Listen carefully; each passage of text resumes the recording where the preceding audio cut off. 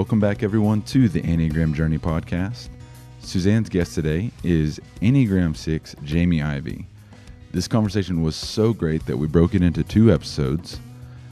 Suzanne and Jamie talk about their generational differences, talk about women in the church.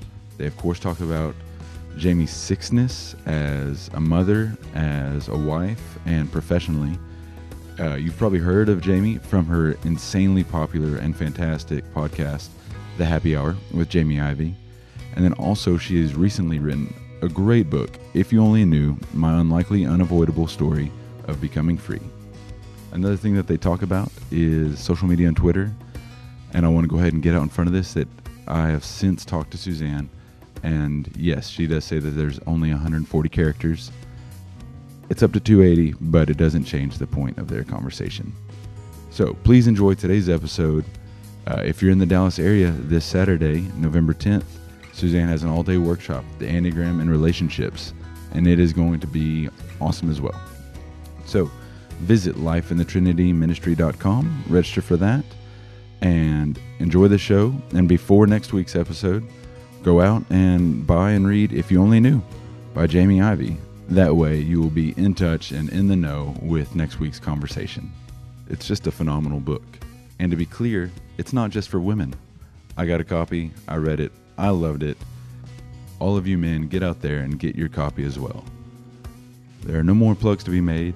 Y'all please enjoy Suzanne and Jamie's conversation. My guest today is Jamie Ivey. If you don't know her from the Happy Hour, you should. That's her podcast, and it's one of the most fun Sunday mornings I've ever had. That makes me so happy. It was really great. You said that you were a little nervous, but I was a little nervous. And then we just started talking, and I thought, this is so fun. I told someone the other day, you've been one of my favorite guests on the show ever. Oh, that makes me happy. Because for a lot of reasons, like our conversation, but I came in full of nerves. And as soon as we started talking, I wasn't nervous anymore. And so that was good. Yeah, we have a significant age difference, but personality-wise, we're a lot the same. Yeah. And we have a shared appreciation for the integrity of stories, yes. I would say. So we'll talk more about that later. Yes. So let's start with, I'd love to hear you tell everybody about your number and how you finally landed there. What helped you? Well, I will also start to say I am definitely not an expert on my number, but that's why you're here. Right. So that's right. So this is good. Well, I read The Road Back to You probably around a year ago, and really landed that I was a 6. I'm a 6. And then it wasn't until I read your newest book, The Path Between Us, that I went, there's no doubt that I'm a 6. If I ever thought I was anything else, it was this. When you talked about the way that the world makes 6s feel, the commercials playing off of, I thought, this is actually my life. This is actually what happens in my head. And one thing you said too was, it is, I'm going to use this word, and I'm not sure if this is your exact word, you can correct me, almost degrading when someone says, that's a dumb, irrational fear. Right. And patronizing. And I thought to myself, I don't know that I've ever said that to my husband, but I feel that when he says, Jamie, this is dumb that you're worried about, or this is dumb that you're afraid of this. Right. And I felt a little validated when I read that. And I told him that, and actually, he received it quite well. Oh, that's good. Yeah, he did. And I just said, this is actually how I feel. Like, I'm not trying to be dramatic. I'm not trying to sit in these fears. I'm just telling you, this is what I battle. I'll say stuff to him. Like, I'll give you an example. We'll be walking down the street, and we'll get to our destination, and I'll go, did you worry about our whole family getting hit by a car and dying? And he'll look at me and go, I've never thought that in my entire life. And I say, I think that every single day. Yeah. Whatever circumstance I'm in, I go all the way. Yeah. And so reading about it, I thought, I mean, this is my life. Yep. This is what happens in my head on a daily basis. Yeah. One of the things that I think is, I'm even kind of fascinated by observing you and me in this awareness. If we walked into a room, we're both full of people, like 100 people. We're both self-confident. We're both extroverts. We're both very friendly. We both can talk to anybody. And we are both very insecure. You have said exactly what I feel every time I walk into a room. And people will look at me and go, you stand on stages, you have a podcast, you're extroverted, you can carry on conversations well. Like, people love you. And I'll say, but inside, I literally feel like a little schoolgirl, and I'm so scared. Yeah, me too. So what do you think that's about? I don't know. I mean, definitely for me, I can see I'm afraid of something. Am I afraid that someone won't like me? Am I afraid that I don't belong? For me, in the work that I do, a lot of times I feel like I don't belong here. I don't know how I got here. Yeah. They must have sent the wrong invitation out. On the flip side, I am confident in myself, I think. Yeah, me too. Once I start talking, if I'm invited to speak somewhere, it doesn't really matter what the size of the audience is. Once I'm doing my thing, I'm good. Can I be really vulnerable? Yeah.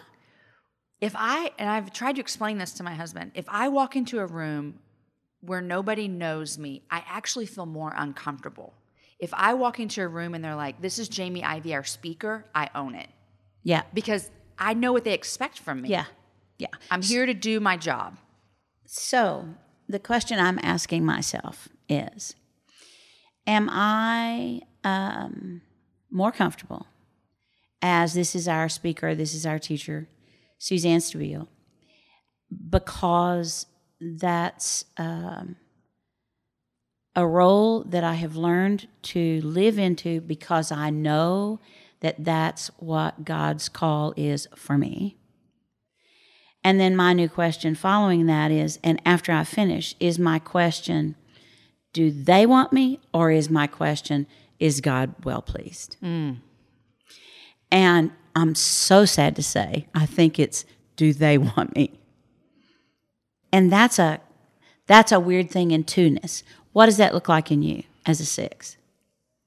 I think I have to struggle with the same thing. I say all the time when I walk into an event, to speak at an event, a church, a women's gathering, whatever it might be, what makes me so nervous is I wonder, who do they want? Do they want the Jamie they hear on the happy hour? Or do they want Jamie to open up and walk through Matthew chapter 5, verse by verse? Yeah. And I feel like I can do both, but I don't know who you want. And so then at the end of the day, unfortunately, I may walk away going, did they like me? Instead of, is God pleased with what I did? Yeah. And so that's when you go to 3, that you're able to give them whichever Jamie they want. Which is sometimes I feel, am I a fraud? Yeah, of course you do. Of course you do. Or am I just able to acclimate to my surroundings? Yeah. That's a 3? Well, yeah, it's 3 space. It's Okay, 3 energy. It's like after it's over, 3s look at the externals that were shared and they wonder if that was real, right? And so when you make the move to 9, it's a completely different move than when you make the move to 3. I don't know if you know that lots and lots of people, particularly women, can't figure out if they're a 2 or a 6. Well, I think I told you this when I took the online test or whatever, it told me I was a 2. Yeah. I read the road back to you and said, there's no way I'm a 2. And so I could see that struggle of feeling like, am I supposed to be this maybe? What do you think? I mean, well, I think one of the questions that you and I might talk about for a minute is, are there similarities between 2 and 6 that exist only for women in the South? And are there similarities between 2 and 6 that exist only for women in the church? I knew, that would be my next question. Yeah. So what do you think? I would say yes. I would say that's why I would think maybe I tested as that because I think that's what I'm supposed to be. Because in some weird, well, it's not weird, in some way, the church in the past, and I think it's getting a lot better. I never want to bash the church. I think it's getting a lot better. Has somehow told women, this is what you're supposed to be. Yeah. This is your role. Right. And I think we're moving away from that, thankfully.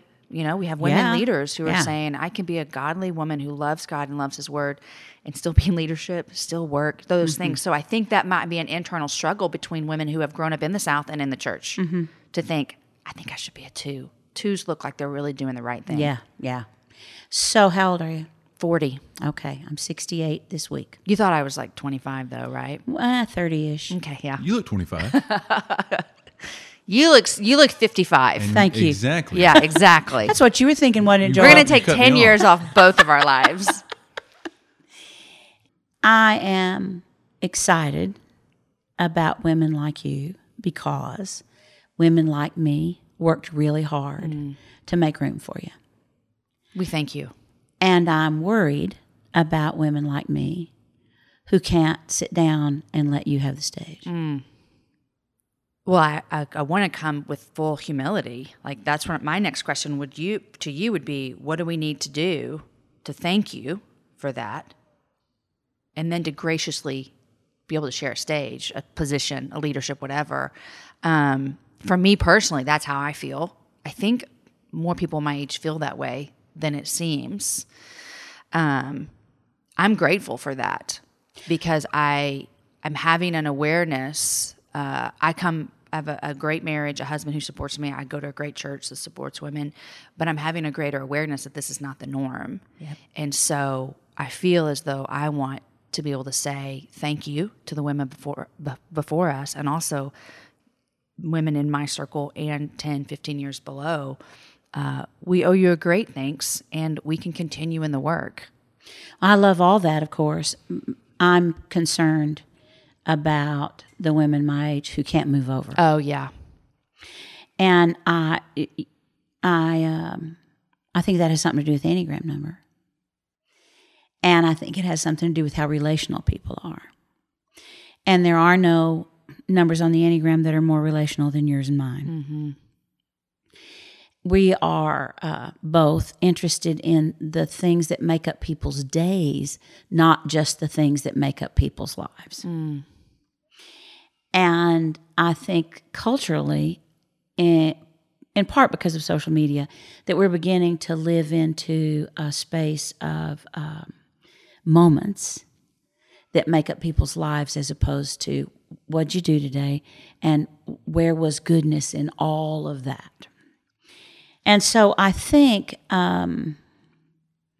people need to hear, and I feel sure that you're at a perfect place in terms of Enneagram knowledge to talk about what it's like to be a woman with a good, solid reputation for good, authentic work in 2018, soon to be 2019, and trying to deal with all of the negative chatter and fear-mongering and things are not okay. And like, how are you managing the anxiety in the reality and context of everything that's happening? I don't know if what I do is good because I think I can do it healthy, or I can run and just plug my ears and put my head in the sand, which is what I want to do. And which, if I'm honest, I do often. Because to me, sometimes I'm thinking it's why I'm not on Twitter. I hate Twitter. I cannot handle Twitter. It brings me anxiety because it's very fear-based and angry. And It's so angry. It's so angry. It's not good for me because I can't just read that and let it go.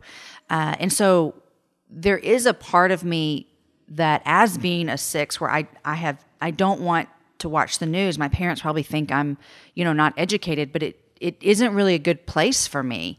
I have other ways I get news, and so I think I can take it to extreme and just, I don't care about anything that's happened in the world. I'm going to keep doing my job, take care of my family, love people in my church, and just do what God's asked me to do. There's some good in that. I think sometimes I can be extreme to where I wake up and go, wait, there's all these people that are being hurt by these things and I'm just not aware of it. And I think that's a bad thing. So there's that. But I feel healthy. I say that with you can tell me at the end, but I feel as I'm a healthy version of myself, more healthy than I've been in a long time. Yeah, I think there's some real good reasons for that we're going to talk about later. Okay. For how healthy you are. So I'm a little shocked that it's possible to pack so much anger and so much fear in 140 characters. Right. Or in a You mean you're shocked that I feel that way, or that No, it I'm actually shocked happens? that it's possible. Yes. I'm so shocked that it's possible. And even I'm always looking for humor. Yeah. Even the humor is underhanded and snarky. Always. And it's not enjoyable. Mm-hmm. It's not enjoyable. Yeah. I'm a fan of Instagram, and I may see fake lives, but at least I'm not fearful and angry and sad. Mm-hmm. Yeah, you have to work pretty hard to be ugly and angry and mean on Instagram. Yeah, exactly. Where do you think your generation is with all of that? Anger and vitriol and snapping and... I think people are having their voices. Maybe they feel as though they're being heard for some of the first times. Mm-hmm. But I see, and again, I don't want to feel out of touch, but I see the pendulum swinging just a little bit more with people behind us. Mm-hmm. That I see a lot of anger actually coming from my generation and up. Mm-hmm. Do you know what I mean? I do know what you mean. I see people in their 20s who are having voices for change in a much gentle and kinder way than 40s and up. I have a theory about that. Okay. And my theory is that... Are we threatened? Well, my theory is that my generation, so I'm a baby boomer, born between 46 and 64. And, we had Vietnam and assassinations and all that. But my theory looking back is that we looked all independent, but we always did things in a group. And I think your generation pulled away from that some, so that you did some things in a group, smaller group than my generation. But y'all have done some things you just go do it. Mm-hmm. I think the 20-somethings are operating far more independently.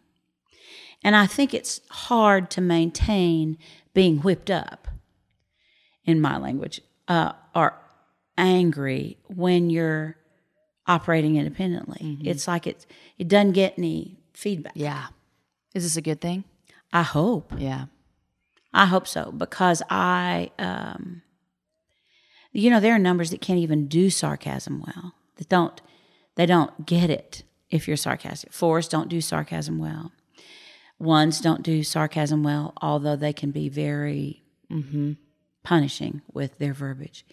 And I think Richard Rohr taught me a long time ago that opinions are underdeveloped thinking. And I'm not sure you can say much that's important in 140 characters. Yeah. Right? I mean, I think that might be underdeveloped thinking. And I think group thought is underdeveloped thinking. So the talk style for your Enneagram number is group thought. Generally, 6s will say what authorities say, or 6s will say what the pastor says or what the teacher says. I'm not really experiencing that in my journey of getting to know you. I'd like to talk about that. I'd love to hear it.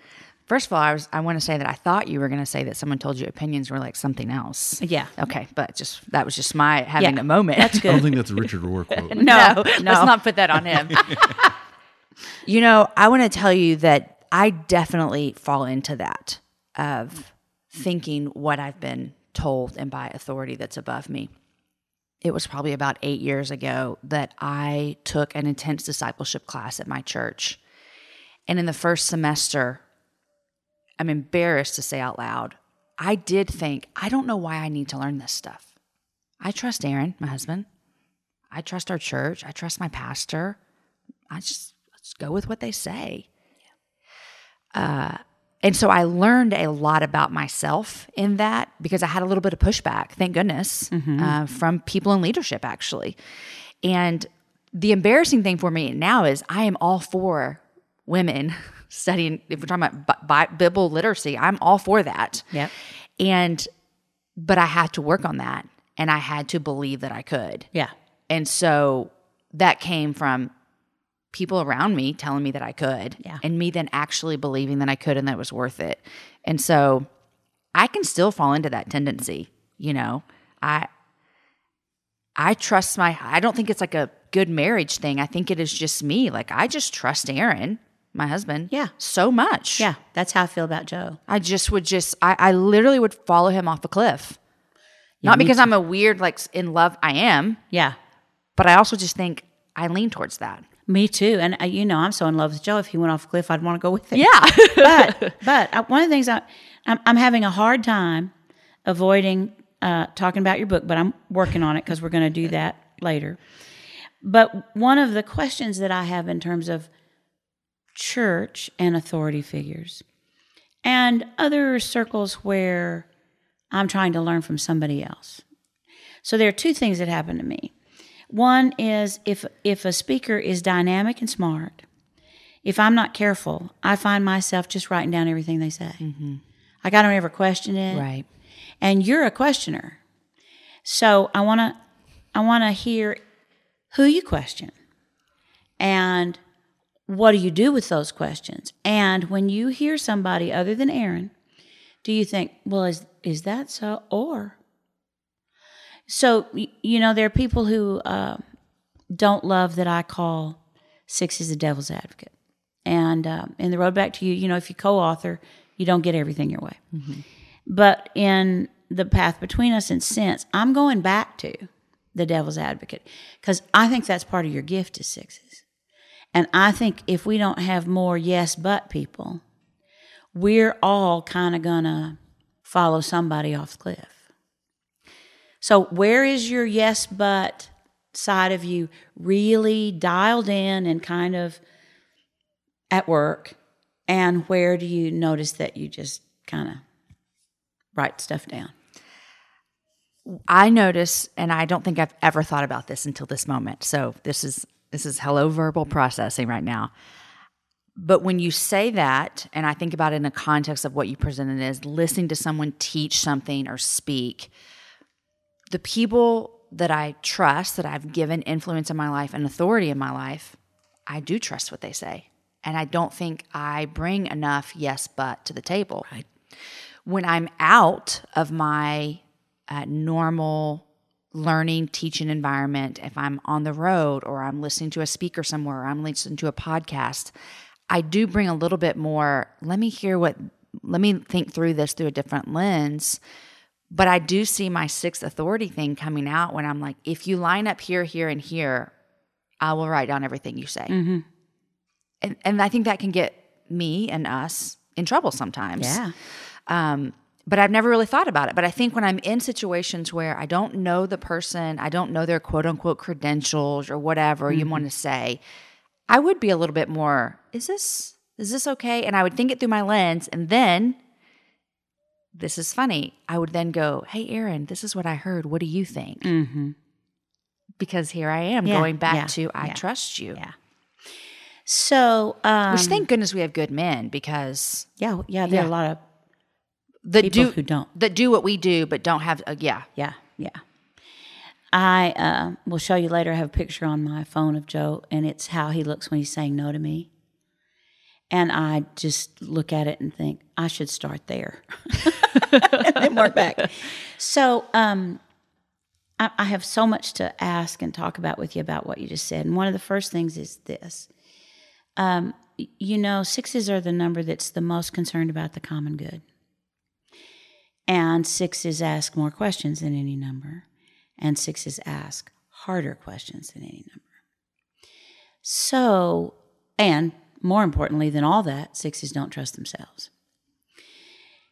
So what concerns me is that in any setting, if I'm teaching in this room, if you're speaking anywhere, if you're in your church listening, if the yes but people don't ask questions, who challenges the charismatic, I've got the answers for this, and it's my job to give them to you so you can have the answers too. Yeah. Who does that? Yeah. And my awareness is that if it's another aggressive number and not a 6 or a dependent number, then it doesn't turn into a question that's looking for a response. It turns into a position for disagreement. But also who challenges it and stays. Because I would think an aggressive number in that position challenges it and says, I'm out. And leaves. Yeah. Like, I disagree with this completely, or I don't know about that. And Exactly. goes where 6 could challenge it and stay. Exactly. And 6s are really the only number that you can count on that kind of loyalty from. 9's next, but 6s, if they're in, they stay. Their commitment is, I'm here, and I'm not leaving over silly stuff. Yeah. Right? Yeah. When you said the 4 things that you said about 6, what was the first one you said? Because the last one was, can you just say them one more time? Maybe. We're spirit-led here, Yes, we'll see. Because the first 2, I nod, yes, that's me. The second 2, I don't feel I find myself that often, as in asking the questions. Yep. So 6s are the people who ask questions, but they generally don't ask them in real time. Okay. So that comes up later. Okay. And they very often don't go back and ask. It's like, oh, well, that's past. And It's internal. nobody's thinking about that anymore and all that. And the reason they don't ask it in real time is because they don't trust themselves. That's big time for me. Yeah. With everything I do in life, from parenting to picking out a jean jacket, I don't trust myself. Yeah, okay, so we're going to go away and then we might come back to your question in a minute. What's it going to take, Jamie? I don't know. Ivy? I mean, What is literally, it going to take? before I go out, I cannot tell you all the girlfriends I text to ask if I can wear these 2 things together. Yeah.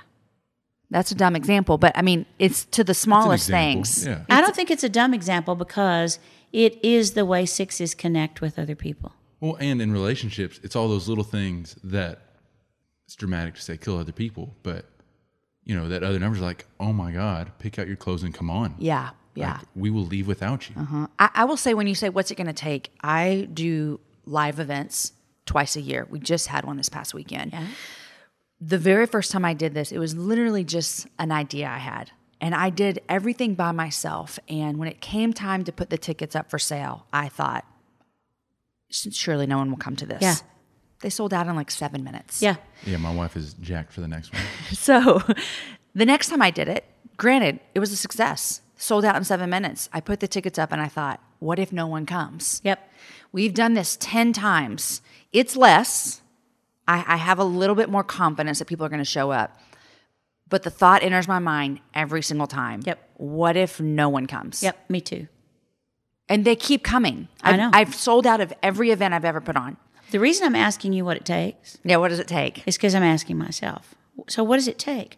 What is it in us that still says, my way of talking about it to the people in the room is, I'm so surprised you're here. Oh, yeah. And it doesn't matter how big the room is or how many people it is. I'm always just surprised that they're there. And One thing I've noticed is that since I've become more aware of this and talking with my husband about this, because to him that's dumb, that you would wonder. yeah, What, I don't understand. You sell out every weekend. Really? Are we still asking the same dumb question? Mm-hmm. And it's But- repressed thinking. It's like, hey, it's the same thing for both of us. You're exactly. you're both repressed thinking. So think, like your husband says, think about it. You sold out. It's going to sell out again. But me talking with him about what goes through my brain and what Right. I feel, it's helped him a little bit more. He may say the same thing. Yeah. But I think he says it better. Yeah. And that's been helpful for me. Yeah. Yeah. So we need to hear that in a way that we can hear it, which is Yes. causes more work on the other side. It for does. people to tell us. Because that doesn't make sense to him of why he's having to say this again for Yeah. the 10th time. Yeah. Yeah. Remind me Aaron's number? 3. 3. He's a 3. Yeah. So as usual, you and Joe and Aaron are on the central triangle, and I'm just out here alone. So the dependent stance is what Joel's referring to, and it's a really important thing. And we're both in that stance. And unfortunately, that means, or fortunately, I don't know. Unfortunately, that means that we're both thinking repressed. And that has to do with good thinking, productive thinking. It's not just running stuff through our heads. It has to do with productive thinking. Where do you think you put your productive thinking energy? And then where do you put your making up stuff? I think I've had to learn this the hard way because I've spent a lot of time with you, when you say the making up stuff of this fear, I've spent a lot of years sitting there. And what I've had to learn the hard way is nothing changed by sitting there in that fear. Oh, that's good. Either it did or didn't happen. Most of the time it didn't. We've never been hit on the side of the road yet. Yeah. Does part of you, though, think that's because you were prepared and prayed up? I'm ready. I know what to do. I've got the kids. Exactly. I'm just always, but I spent a lot of time there. But I'll tell you one thing, and I don't know if this example helps, but the way I get through it faster, because it still happens daily. Yeah. I had a girlfriend one time when I was telling her about a fear of mine, and she said, just take it all the way to the end. Like, what happens if your whole family gets hit?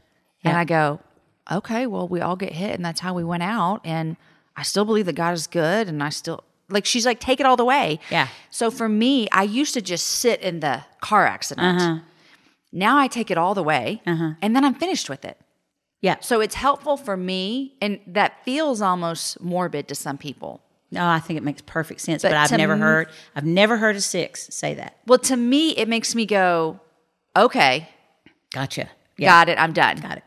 And it gives me a little bit of hope too. It's why I think I also love reading books that are kind of sad. Yeah. Memoirs. Yeah. Someone's kid gets sick. Because I read it and I go, this is my greatest fear. Yep. And she survived. Yep. I think that's helped me to not spend so much mental energy there, because I still go there. I just don't stay as long. So maybe part of what works for us, I've never thought about this before, is counterintuitive. Because here's my example. I was sexually abused as a foreign exchange student when I was 16. I'm sorry. And thanks. And as an abuse survivor, I am sometimes triggered by things in the news. Yeah. But Law and Order, Special Victims Unit. I love that show so much. Well, I love it so much. And my therapist said, why? Yeah. And it's because it's solved. There's justice at in the an end. hour. There's justice, and it's solved. And even if it's not perfectly solved, it's still over. And I need that closure. The whole concept of things being over. So it's the same thing for me in a different way that it is for you. For me too, a lot of it is relational. What am I going to lose in terms of relationship? Is that true for you, or are you worried about losing something else? What do you mean? Well, in my nobody came, or I'm going to get there and nobody's going to be there, it's I don't have those relationships. It's like, where was everybody? Why didn't they want me? Like, for me, it's a me thing, and I bet it's not that for you. It's not. Yeah. To me, it's I'm not good at my job. I wasn't good enough.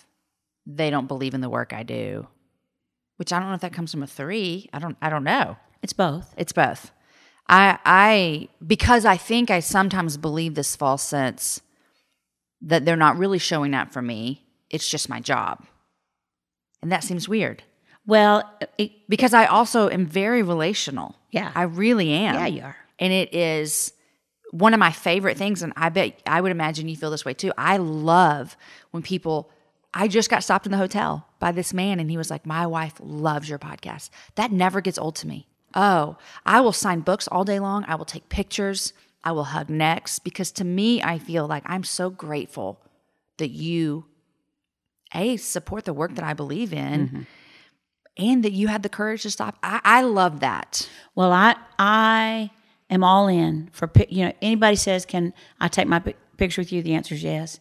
Will you sign my book? It's always yes. And I love doing all of that. But I'm in for a completely different reason. And my reason for being in is they want me. And your reason is they respect my work. Yeah. So I hope there are a lot of people struggle with 2 and 6. I hope this is really helping them. All right, I want to move on with you now. This is like the best counseling session I've never paid for. I feel a little that way myself. And I think it's fun to watch the two of us figure out who's interviewing who. All right, so here we go. What is the relationship between shame and authority in the church? How much time do we have? You just go and we'll see. You know, something that I have encountered, and I know we're going to talk about my book later, but I talk a lot about shame that I felt. And I grew up in the church, so I've been a part of the church my whole entire life.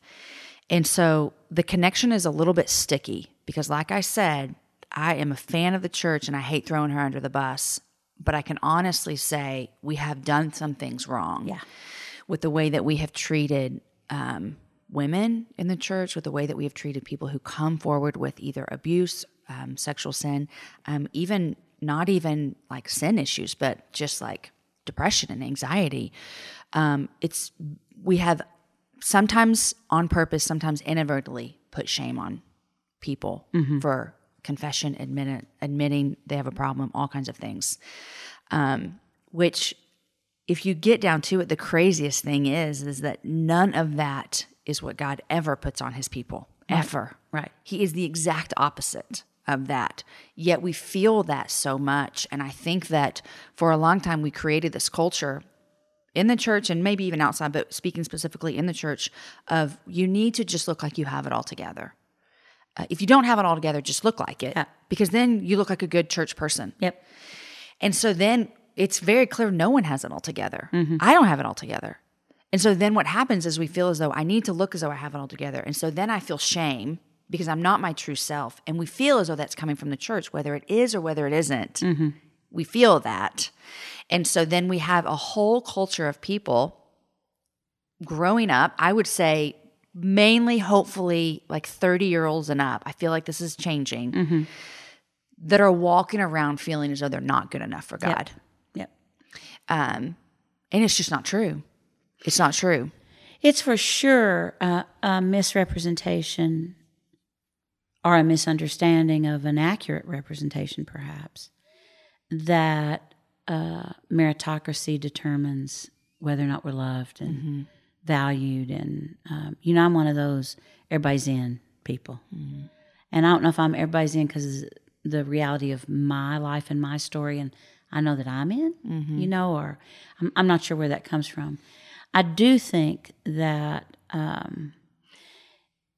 to come full circle to kind of where we started with talking about social media and all that, there's an enormous amount of shaming.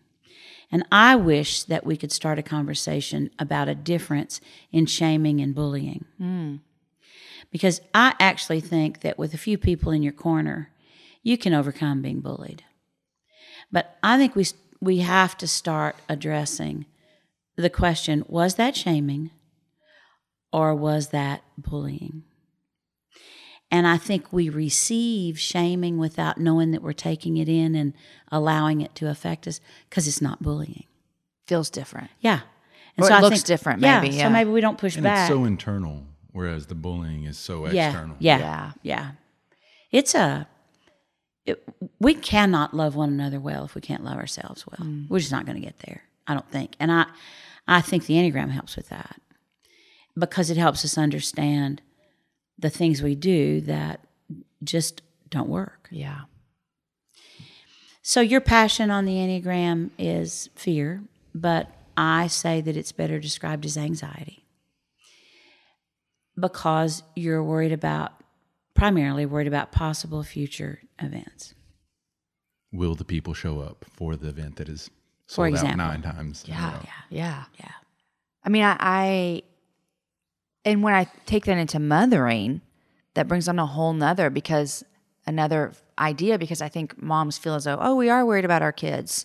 But I'm like really worried about a few things. And my kids have given me no sign that I should be worried about that. But I'm just almost convinced it probably will happen. And then what? And there's... How old are they? The oldest is 15. 15. I bet that's gotten harder and harder as they get older. Very much so. I also, to throw a whole nother thing onto the field is I'm a white woman raising black boys. And so that's a whole nother conversation of fear that comes inside of me that many Black women have been living with their entire lives. Oh, yeah. Keep talking. And so now here I am of trying to figure out how do I find my way of parenting my boys really well. And I have a Black daughter as well, but parenting my boys really well, not giving into my fear, but not pacifying it because it doesn't affect me because I'm a white woman. I'm feeling things that most of my white friends won't feel because of my kids. Mm-hmm. Like I feel what I worry for them. Mm-hmm.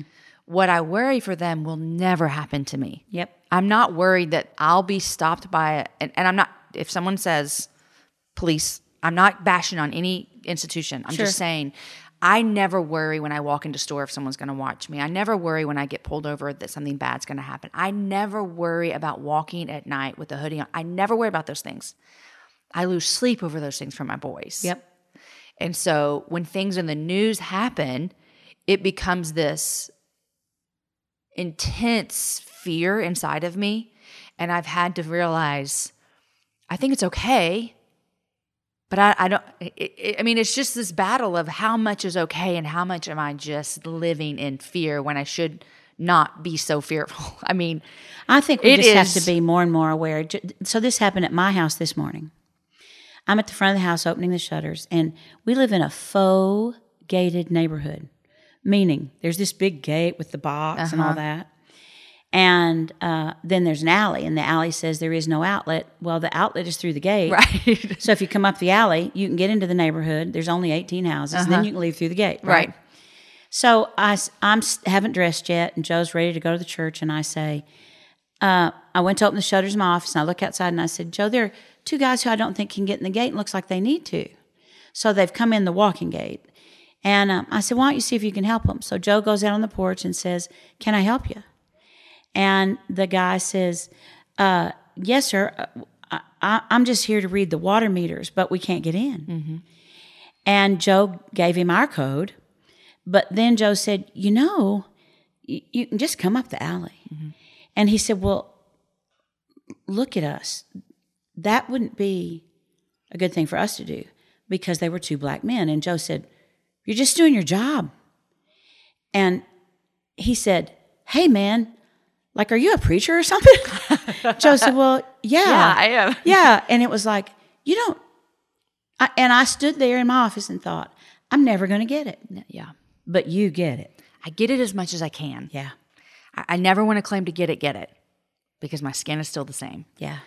But I get it in a way because I'm raising black boys. And I mean, and the scary part is I've had to internally address some of my own upbringing. Sure. And some of my own fears that just culturally have been put there. I have great parents, but culturally, I've grown up white my whole life. Some things have been put in there.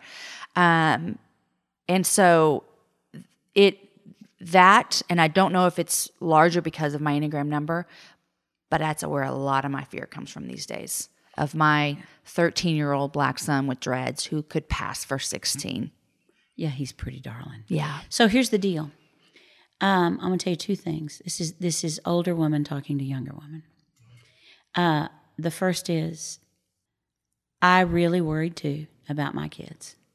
And the most dangerous things that happened to mine, I never thought of. So, like it just never crossed my mind that thing would happen. Mm-hmm. So all the stuff I worried about. And the follow-up is, and my kids are great, and they're all doing great, and they range in age from 30 to 40. So there is no not worrying for you or me or most moms. We just worry in different ways. Yeah. The second thing is, I had a woman come talk to me in L.A. a few weeks ago because she's an 8. She came up to me and she said, I have a special needs child, and I'm so afraid that the fact that I'm an 8 is making things worse. And I kind of heard in you saying, because of my number, I might be more worried than I should be. I said to her, it's a real gift when a special needs child has an 8 mama, because you're going to see to it that she gets everything she needs. It's a real gift when 4 black boys have a white mama, or 4 black kids have a white mama. Yeah. It's a big gift because you're worried about things that other numbers would simply say, we're not living in that. We don't. That's not how we do it here. That's not what we think, right? So I think your kids are just pretty lucky. Thank you. I would not do a very good job at that, I don't think. I think I would see all the positive side of what's going on. And, right now we're not touched by that. So we don't need to worry about, and that would not be a helpful response. Yeah. I don't think for them. No, I think, I think reasonable fear is something that some other numbers lack.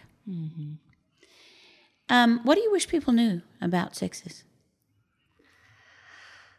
I think I've mentioned this already, but one of the best things that I think my husband has learned about me is that I'm not just sitting around having crazy thoughts all the time about the worst case scenario. That I don't want to always imagine the worst case. Like, I think he used to think, do you just look for these things?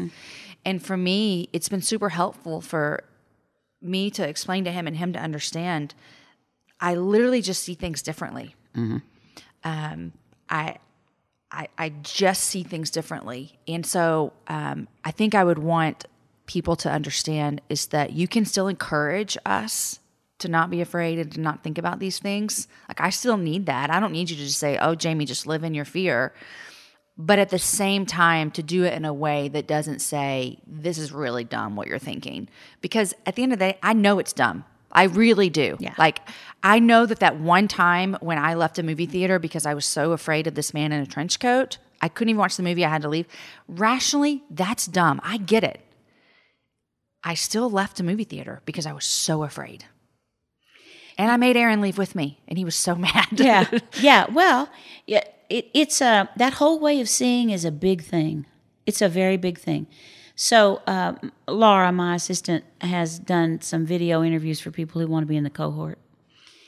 And one guy who's a 6 said something like, I'm just now getting to a place where I can go out to eat at a fast food place and not figure out which chairs are screwed to the floor so that if I need to protect myself, I'll know which chair to pick up.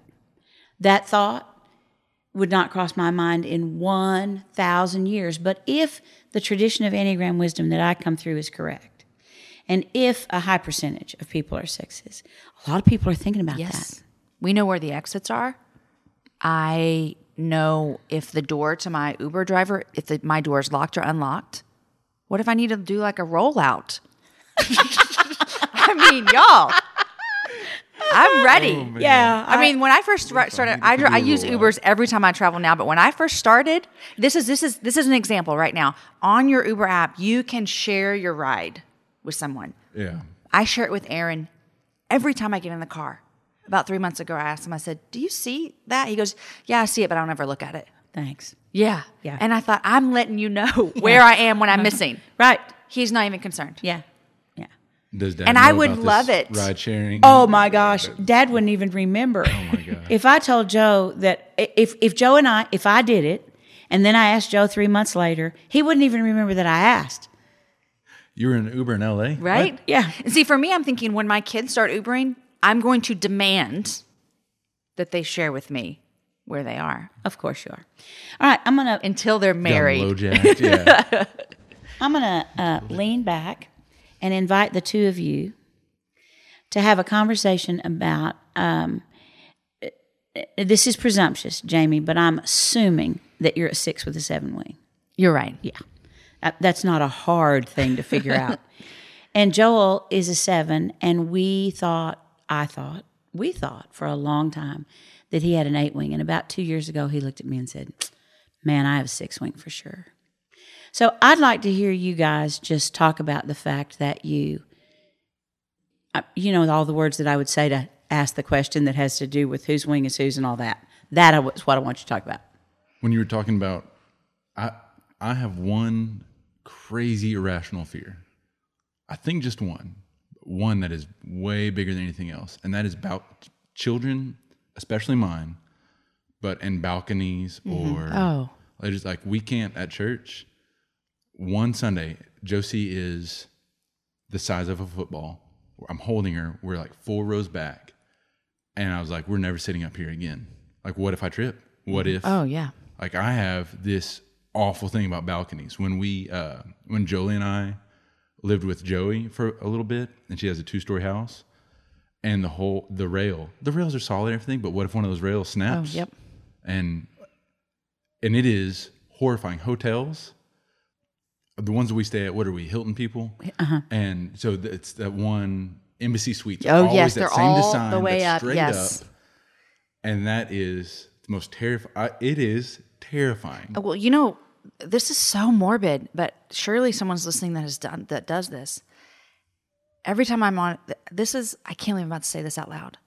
Every time I'm next to a balcony, I promise you, this is so awful. I imagine myself falling over. It's not suicidal. Right. No, but I literally imagine myself falling over the balcony, and then I get a weird feeling in my stomach, and then I move on. I've never said that out loud to anyone because it sounds sick and have to move. It sounds over. irrational. Well, I've always taught that 5s visualize their fear. But do you, Joel? Do you visualize? Man, only with this one thing. I'm telling you, this is. But do you visualize tripping and losing Josie? It's very real. Yeah, none of so the way it's visualized isn't crazy. It's not. And what I have to do, now this is embarrassing. What I have to do is see it all the way through and then put some sort of imaginative, fantastical superhero ending to it. So like you I fall trip over, and then Jolie goes over, and Jolie flies back up, and she's safe, and you're off the balcony. Yeah. Like that's so 7, and you don't do that, I would guess. No, I die at the bottom of the balcony. Yeah. I can't have. There's no superhero coming in. So for people who are listening, I think what I've just learned is that as 6s as the core number in some ways represent both 5 and 7. One of the ways is dealing with this piece of your worlds, and you both visualize the way a 5 would, and you can't have a magical ending the way a 7. Yeah. I mean, it's a real struggle for me at church. My husband is on stage leading worship.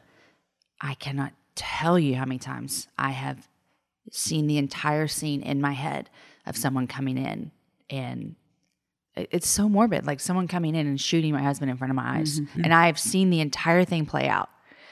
And there's no superhero. Like, he's dead, and I saw it. Joe, and that is... I've played out the same thing, except guess who's packing and saves the day. You do. I'm telling you. I need more of that in my life. What do we have here in the hymnal? It's a fake one. That's fascinating. That is funny. Joe, when he was still a Catholic priest, Joe spent 5 summers in Mexico because he's bilingual and he has a master's degree in Spanish. And some guy came from the back wielding a knife, speaking in Spanish, just letting Joe have it as a priest. And he tells this whole story about what happened. Oh, no. Okay. No, that was long before I knew. Okay. It's just fascinating how different we are, because we actually, in one of our churches, had an antagonist. I mean, every church has an antagonist, but we had in one of our churches, the antagonist told some people that he felt like Daniel had called him, the book of Daniel, had called him to living out a reckoning that Joe needed. And he gave a particular chapter and verse, and it says, I will kill your family before you. And then he started coming out of the choir and sitting behind me and the kids every Sunday in church. I would not have been at church, Suzanne. Well, I went to Joe and said, look at this. Yeah. And he said, that's not going to happen. And that's so 9. And, you know, we're all 3 getting a little whipped up. But the very thing that's happening right now for us is the wisdom of the Enneagram, because Joe lives in a world as a 9 where he wants to be unaffected by life. And so he doesn't allow thinking about life to affect him either, right? He doesn't make up stuff that I'm going to be dead, or that Joel's going to come with the gun from the hymnal and save the day. That's the best. All right. What do you think? Y'all keep going. Okay.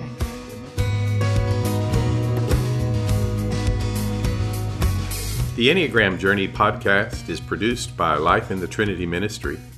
Music is provided by Solveig Lighthaug. Professional photography is courtesy of Courtney Perry. We invite you to visit theenneagramjourney.org for more information, and we welcome your questions and comments. Thank you for being with us today.